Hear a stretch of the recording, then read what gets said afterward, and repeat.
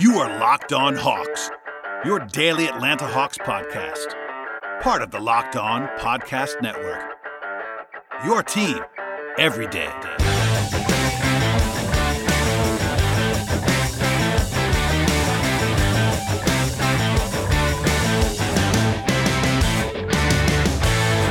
Hello, friends, and welcome to episode 762 of the Locked On Hawks podcast. I am your host, Brad Rowland, coming to you live on a Wednesday evening, and today's show is brought to you by the good folks at Built Bar, the best tasting bar in the business.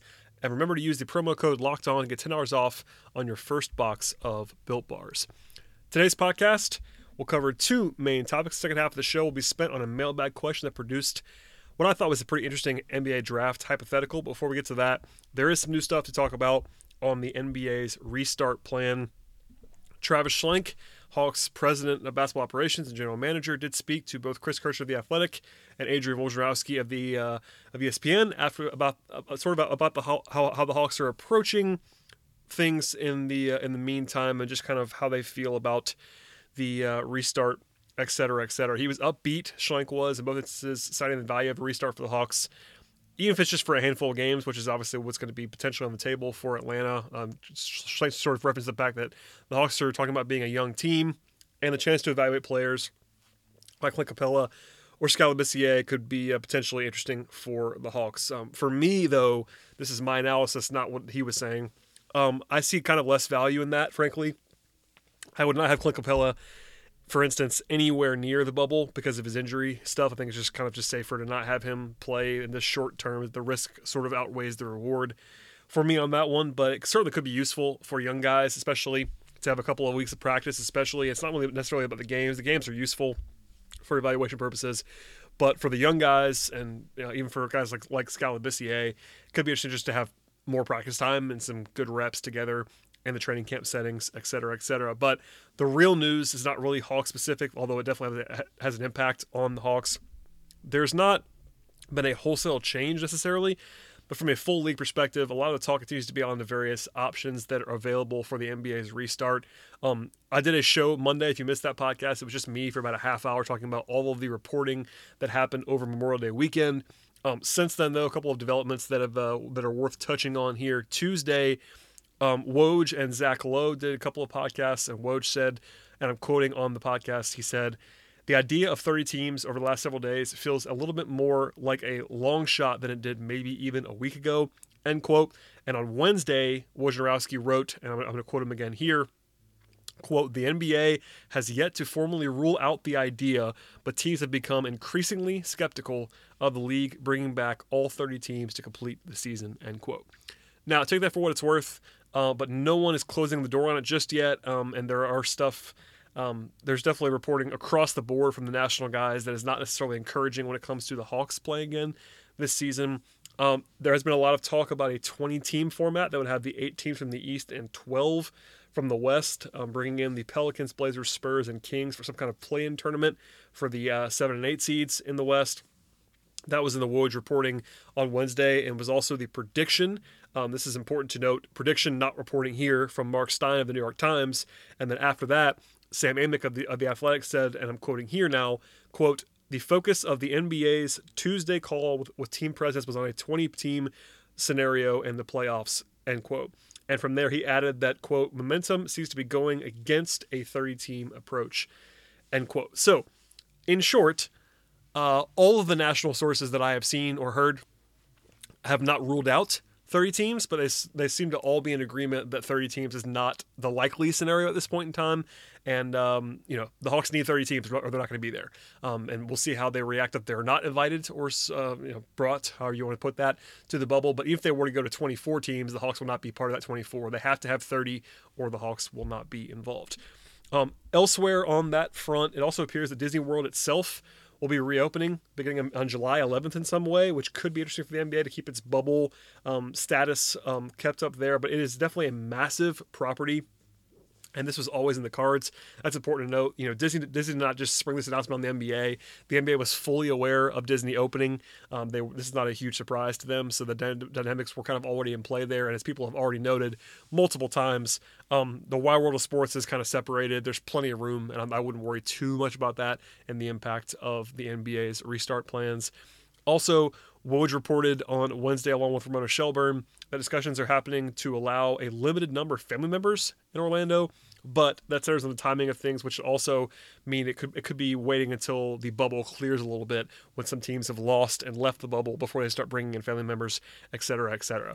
I will keep up sort of the updates here, and plans will keep flying fast and furious, but everything's rolling down the hill a little bit towards Friday's call with the Board of Governors. It is important to note, though, there is some reporting from ESPN out there that Wednesdays, at least as of today, that there isn't necessarily an expectation that the decision will be finalized on Friday with that call, but it will certainly be a pivotal thing in the discussion. When you get all the owners on a call, that will be important to sort of monitor. And I'm expecting some news to come out of that, to be sure. Okay, that's enough for it right now. There's nothing certain, but we'll come back to that if we need to later on in the week or into next week on all of the machinations happening on the league side and how they influence the Hawks. Before we get to the mailbag question that I thought was pretty interesting that we'll dive into later on in the podcast, a word from the good folks at Built Bar. Built Bar is the best tasting protein bar ever, and there are almost endless reasons to love Built Bar. In addition to the incredible taste, Built Bar is perfect for anyone that is trying to be health conscious with the ability to lose or maintain weight while still indulging in something that tastes absolutely delicious.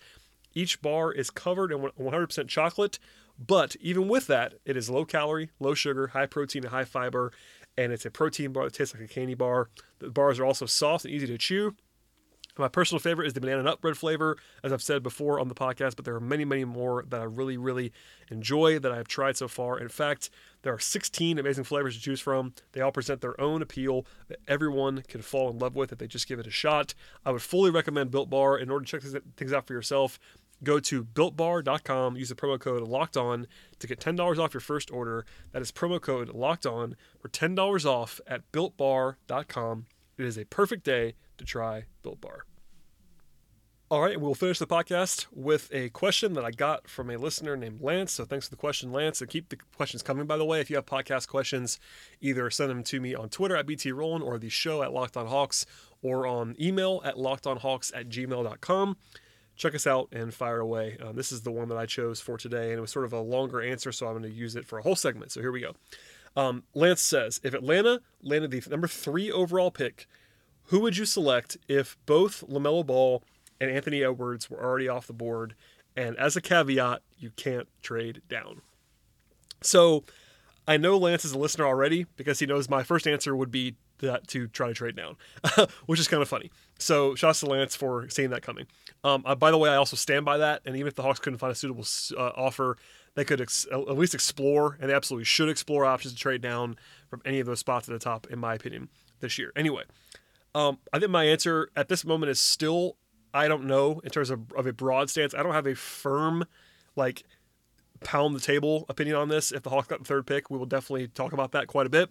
But there are definitely, I would say there's 2 options that I would have above the rest here, and a few more that I could at least try to make a case for. So we'll start with the 2 options that I have in terms of who I would really consider with this pick, and they are Killian Hayes and Onyeka Okongwu, which is hard to pronounce. We'll start with Hayes. I have to ding him a little bit in terms of fit in Atlanta because much like LaMelo Ball, I think it would be a lot harder for Hayes to reach his own sort of personal ceiling playing alongside Trae Young and not being the primary option. I think Hayes is a point guard first, and if you're drafting him at the top, you would ideally want to have him, if you're not the Hawks, for instance, if you're a team that wanted to have a lead guard like Detroit, for instance, you would love to have him in that point guard spot being your primary initiator. With that said, I do think, and I'm pretty darn confident about his defensive translation in this, I think he can function off the ball. He's a legitimate 6'5". I think he's going to shoot it. The shooting is definitely a question. If you don't believe in it, then you would not love this at all. I imagine that. I think defensively, he's a good off-ball player already. I think he'll be good on that end of the floor. Not like a game changer necessarily, but certainly good enough to function alongside Trae Young. And I think the Hawks are definitely in the market. Maybe not immediately. It's not a huge priority at the moment, but at the same time, I think at the highest levels of the league, they're going to need a guy who can run the offense and be a legitimate number one kind of creator type when Trae Young leaves the floor, and also play alongside him, which I think would be the best possible scenario for Hayes. So we'll talk about Hayes quite a bit in depth. That's sort of a broad overview of his game. People that I trust have him as high as number one or number two. I would certainly have him in consideration for number two alongside Anthony Edwards, and I think Killian Hayes is a really good prospect. I think you have to downgrade him a little bit, just a little bit, alongside Trae Young in Atlanta, which is not either guy's fault.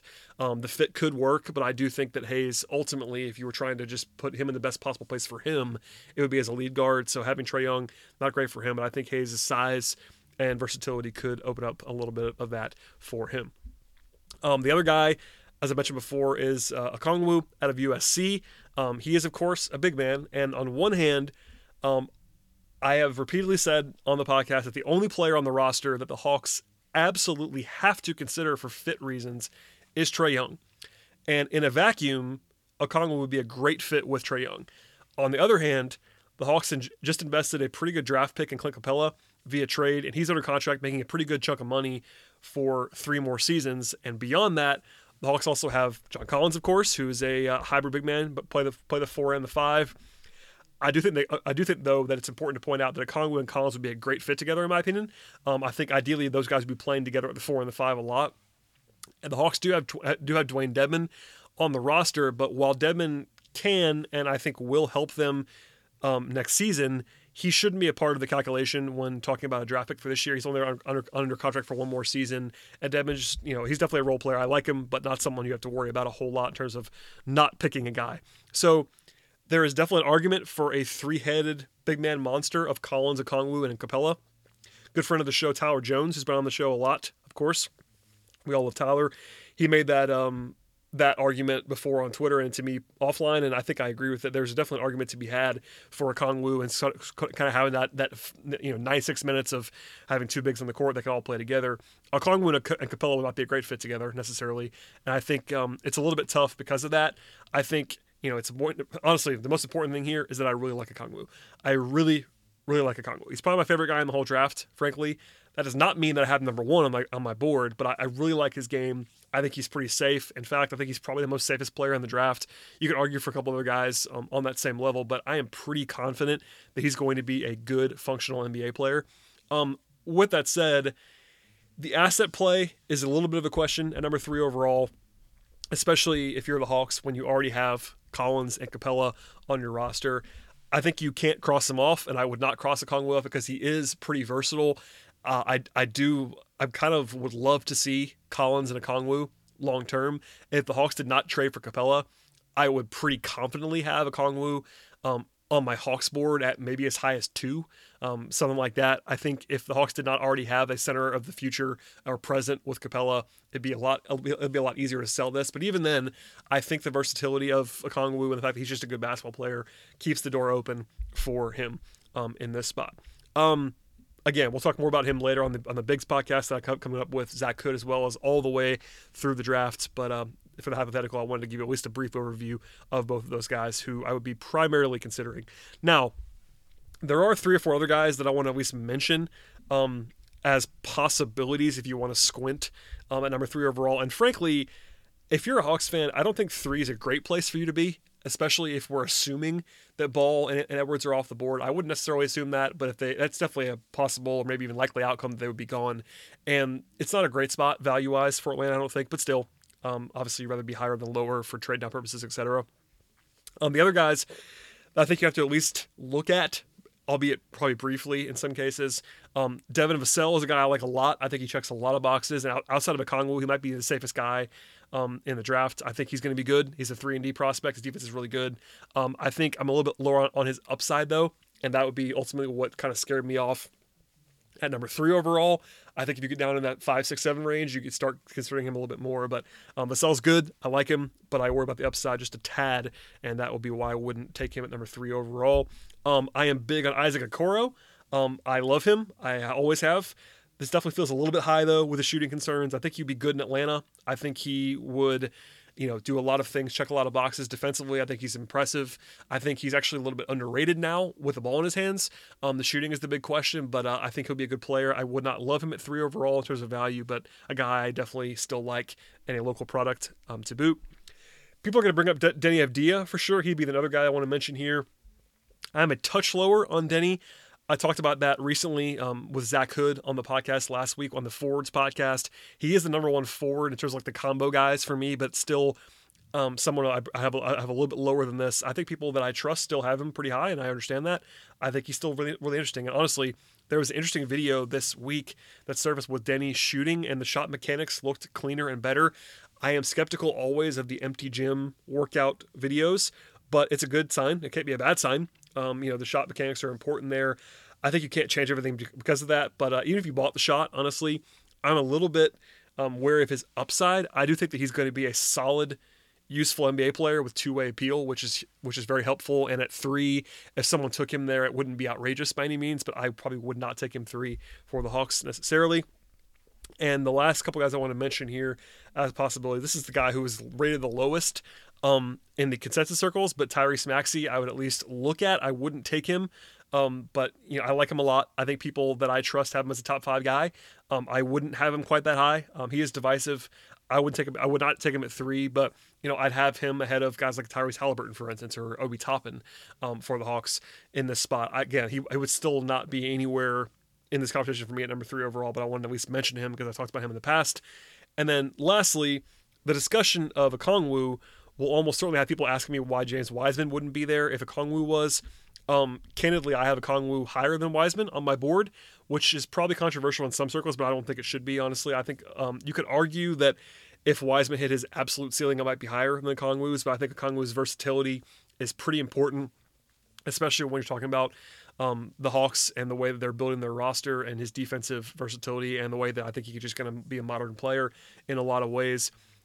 I do think Wiseman is a guy who's going to go higher on the actual draft than I have him and that most people have him that I've been around sort of in this draft Twitter concept.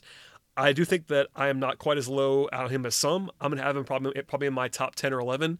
And that's not going to be high enough to actually get him where you want to go. But for the Hawks, I probably wouldn't consider Wiseman anywhere that the Hawks could be picking. I guess maybe if you get in a situation where he somehow is still there at 7 if the Hawks landed at 7. But even then, you probably want to trade it just because someone will be in love with him most likely. And I think the versatility that Okongwu brings, Wiseman doesn't really have. It'd be interesting if the Hawks didn't have their center of the future. But even then, for me, Okongwu is ahead of Wiseman. I'm going to believe that. And honestly, that would be for any team, but almost more so for the Hawks and what they're building. I think Okongwu would be a better fit alongside Trae Young, etc. So, we'll obviously talk more about these guys in the future, but my short answer to the question that I just gave a very long answer to would be I'd be choosing between Killian Hayes and Onyeka Okongwu if it was up to me. And I do think that, guys like Vassell and Okoro and Denny would be reasonable, and we'd be talking about them throughout the whole process. I don't think it'd be crazy if you thought one of those guys should be the pick in this hypothetical scenario, but I would much rather trade down, especially if you're talking about taking someone like Vassell or Okoro or Denny. I would rather trade down and do that.